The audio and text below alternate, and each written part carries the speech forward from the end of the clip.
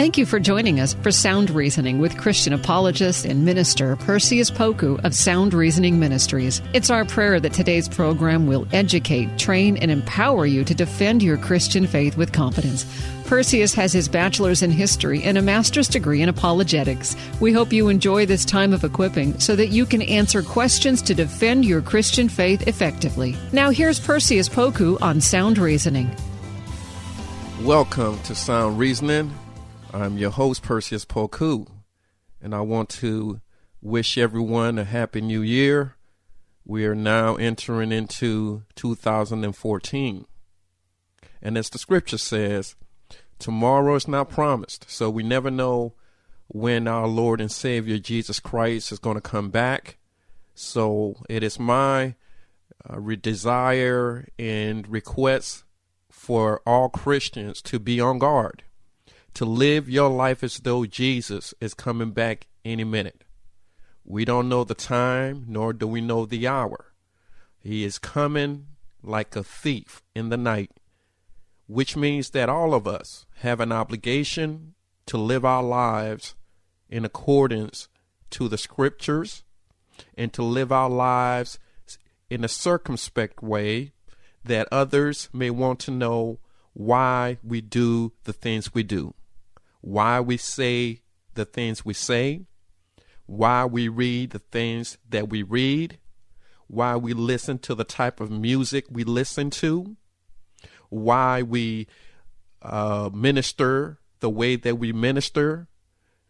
Our lives have to be in accordance to the prescription and the rules and the guidelines set forth by Jesus himself by the way of the Bible. So on this episode, I wanted for us to continue our discussion on Christian ethics. Christian ethics. And Christian ethics, by the way, is not based on what others are doing. It's based on what people ought to do, not necessarily what is being done. There's a lot of things being done, and specifically in the name of God, in the name of religion, and in the name of Christianity.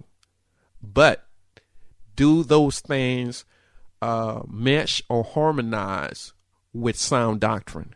And that's what we are concerned about, is living our lives, adjusting our lives to follow our Lord and Savior, Jesus Christ. It's not a matter of someone just talking or professing righteous words.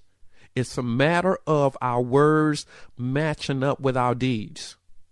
It's a matter of us conforming ourselves to the image of the visible Christ.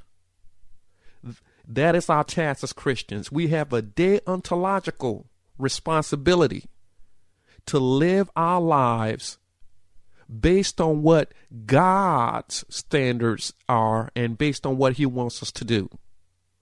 It is not enough, as we said in the previous broadcast, it's not enough for us to live our lives based on what God wants to do in addition to what other humans wants us to do.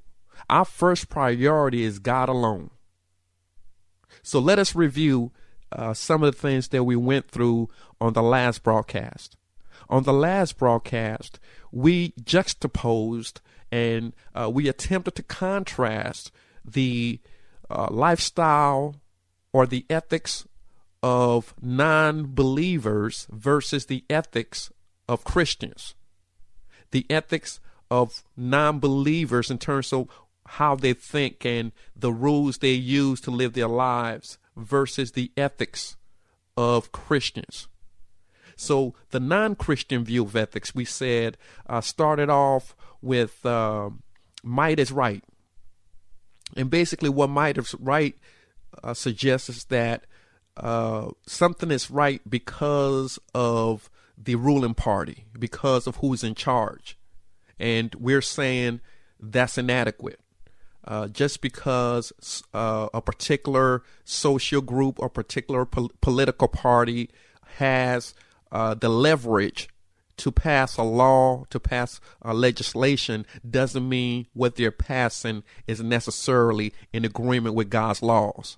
So as Christians, we have to take a stand, even if the party is the party that you may belong to.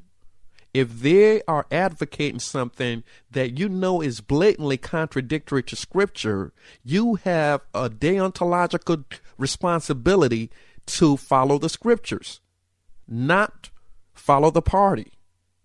So whenever God's laws conflict with man's laws, you have to go with God's laws. Then the other one says, man is the measure. Man is the measure.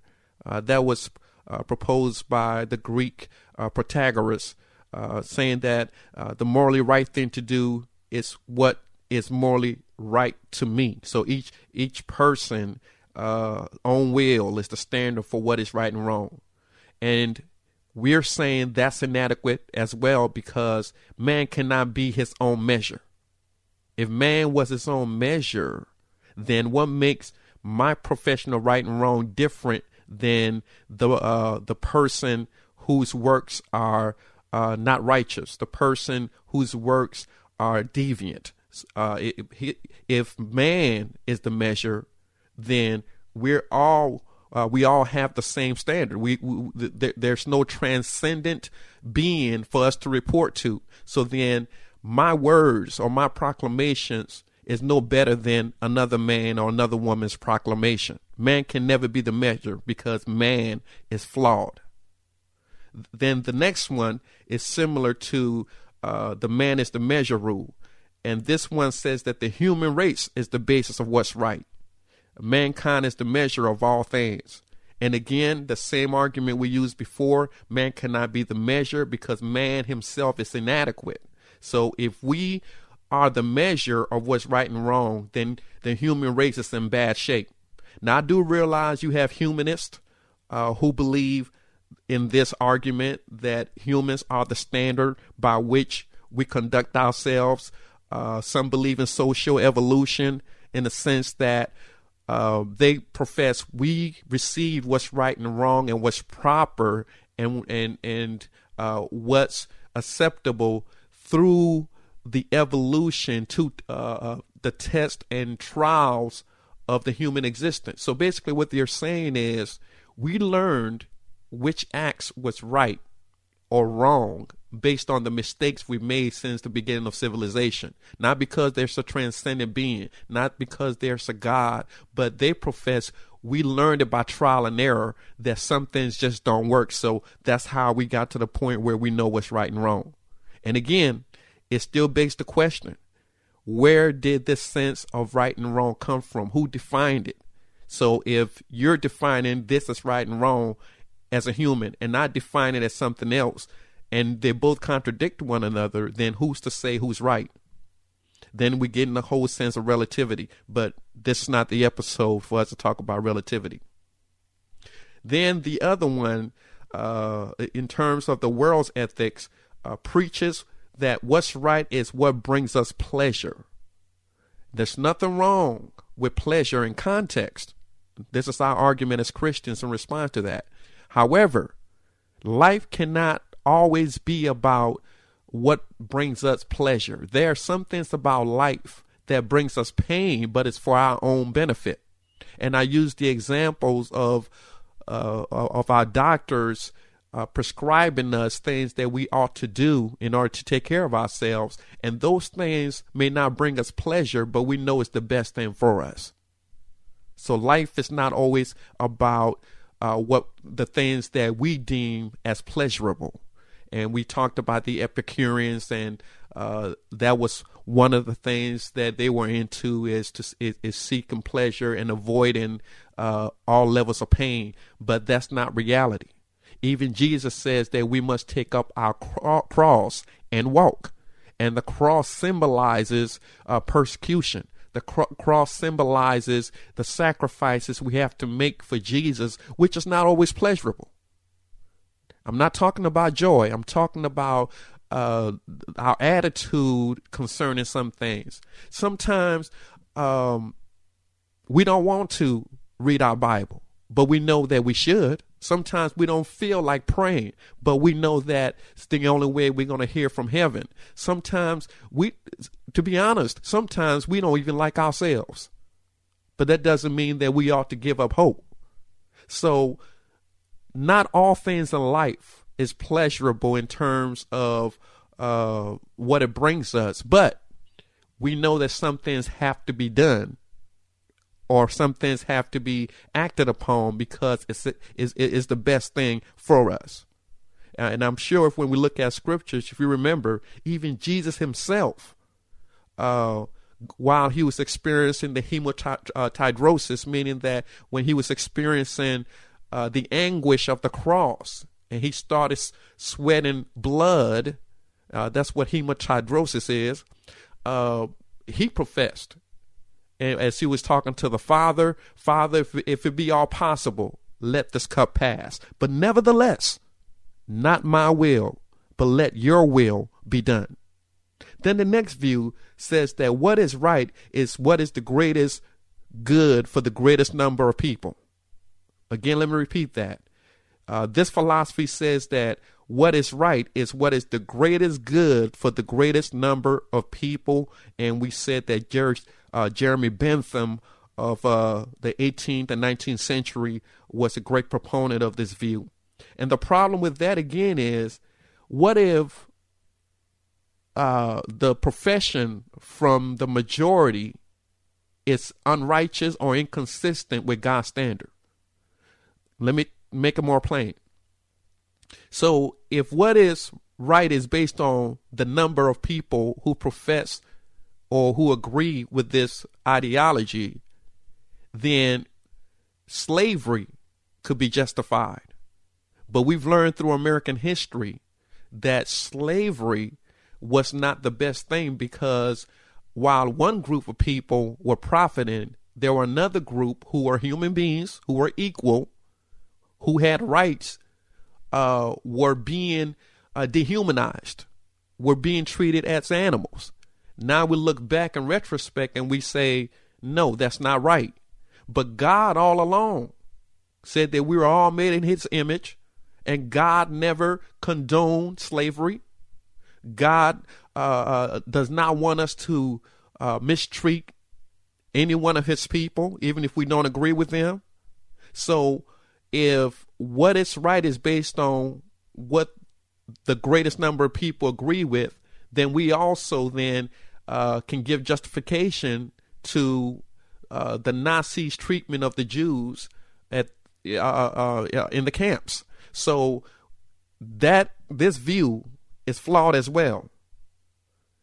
Then the next view, in terms of worldly ethics, says that, and we'll wrap up with the worldly view in terms of this one. It says that good is what God wills, and it's called ethical voluntarism. So if good is what God wills, then that also includes evil.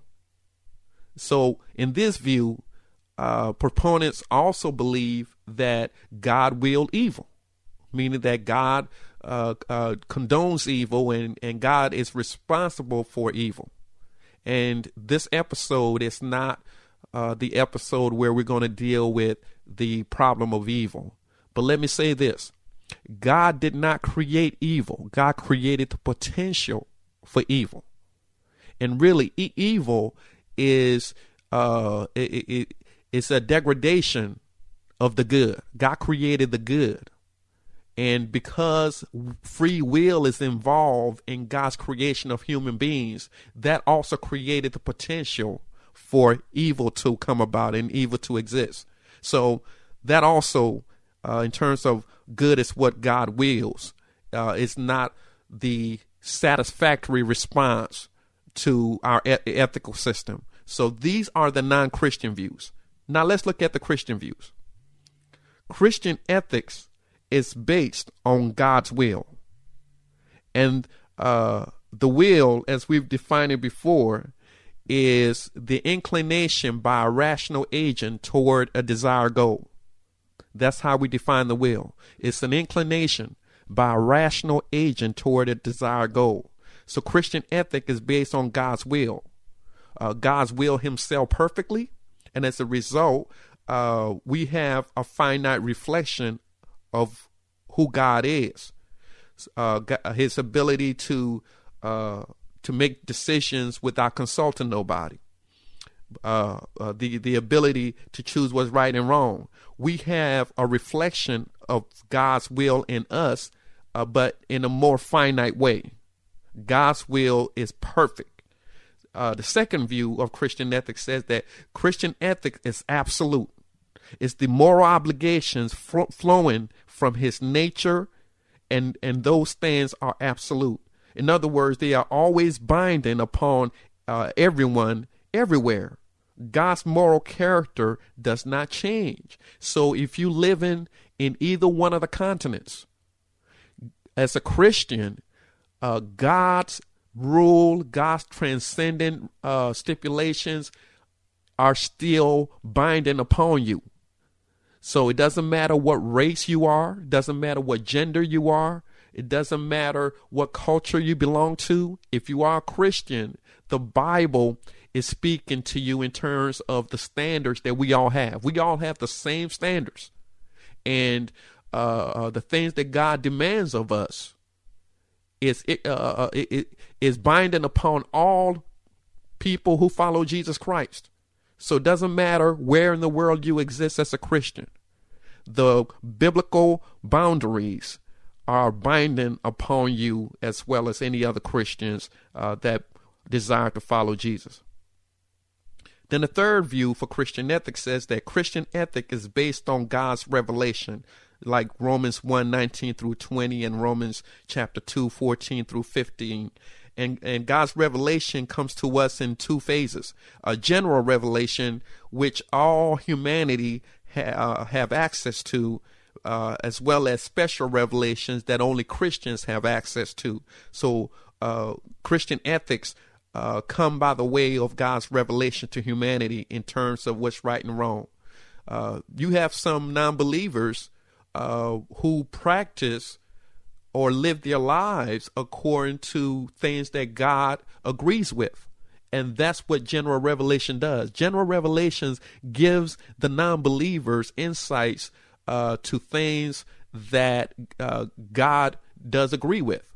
However, just because a person lives or conducts themselves in a way that's maybe consistent in a lot of ways to the way Christians live doesn't make them justified. The only way they'll be justified is by accepting Jesus Christ as their Lord and Savior.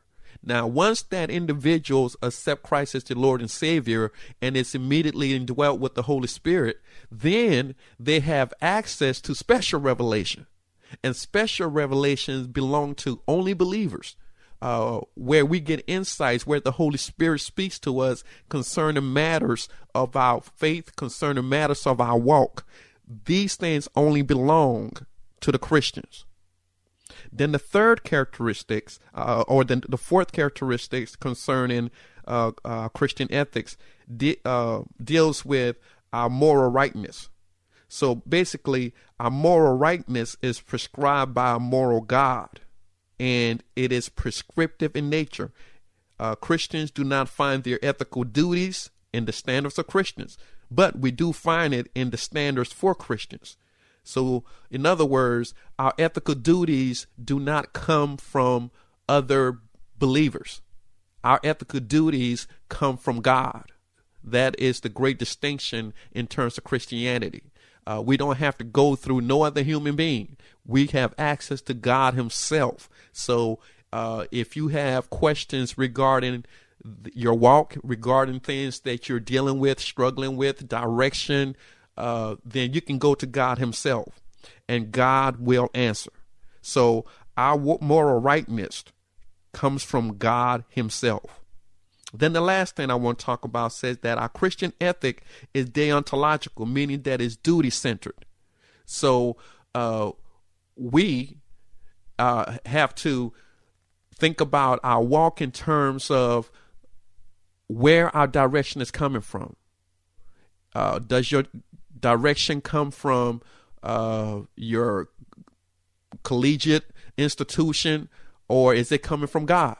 Is it coming from your friends that you grew up with, or is it coming from God? Is it coming from the things that you read, or is it coming from God? Now, those things don't have to be mutually exclusive, but I want you to think about it in terms of priority.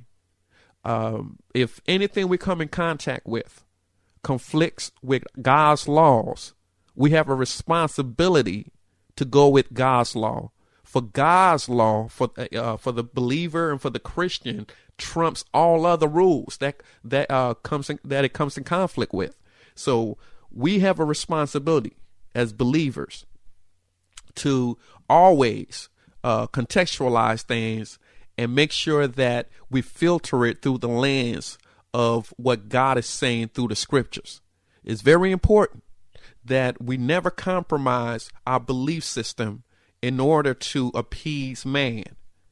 It's very important. I can remember sitting in college classes and hearing professors say things about the Christian church that was not true. And I had to sit there, even though they have education, even though they have influence, even though they are learned and logical human beings, even though they have all this behind them, I realized that these assertions they were making were incorrect. Why? Because I know God for myself. I've read his word, and even the things that I didn't fully understand, I knew through faith that what God was saying was more influential in my life than what these professors were saying. And the things they were saying were blatantly false. They were basically perpetuating and regurgitating a lot of the attacks on the church that's been used for centuries. So as a Christian, my ethical view, even though I'm in the class as a student, my ethical view is to make sure that I listen to the voice of the Holy Spirit and follow him in terms of what he wants me to do. Not to disrupt the class, not to cause chaos, but to listen to the Holy Spirit. And at times the Holy Spirit may say, don't say anything. And at times the Holy Spirit may say, this is a proper time to speak. And then the Holy Spirit may say, schedule office hours and talk to the teacher. But remember why you're there. You're there to get some information, and not all the information you have to agree with. They just want to make sure that you understand where they're coming from. So in all aspects of our lives, it's very important that we stand up for what we believe in, that we know, number one, what we believe in as Christians, that we don't compromise. We have too many homes falling. We have too many children going by the wayside. But if we practice our Christian ethics the way we're supposed to, then God will get the glory, and we all will be better as a universal church. So this concludes this episode of Sound Reasoning, and we'll talk about more Christian ethics on our next episode. May you have a blessed day. Thanks for listening to Sound Reasoning with apologist and minister Perseus Poku from Sound Reasoning Ministries. It's our prayer that today's lesson has equipped you to share and defend your Christian faith with boldness. Sound Reasoning Ministries offers training in apologetics, biblical studies, and systematic theology. Join in on discussions on Facebook at Sound Reasoning Ministries. For more information about the ministry, to send an email, ask a question, or support the ministry, visit online at srministries.org. That's srministries.org. Listen again next week at this same time, and remember, Titus 1:9 says, hold firm to the trustworthy message as has been taught, so that you can encourage others by sound doctrine and refute those who oppose it. Sound Reasoning Ministries, srministries.org. Hello, my name's Rachel Carmen, and I want to invite you to come over and listen to my podcast. It's called Real Refreshment. For years and years as a young mother, I chased after the wind, thinking that the world could offer me the refreshment I longed for. But it was only when I discovered it in the person of Jesus Christ that I really found refreshment. Come on over and join me as we dig into Bible study. I'll see you there.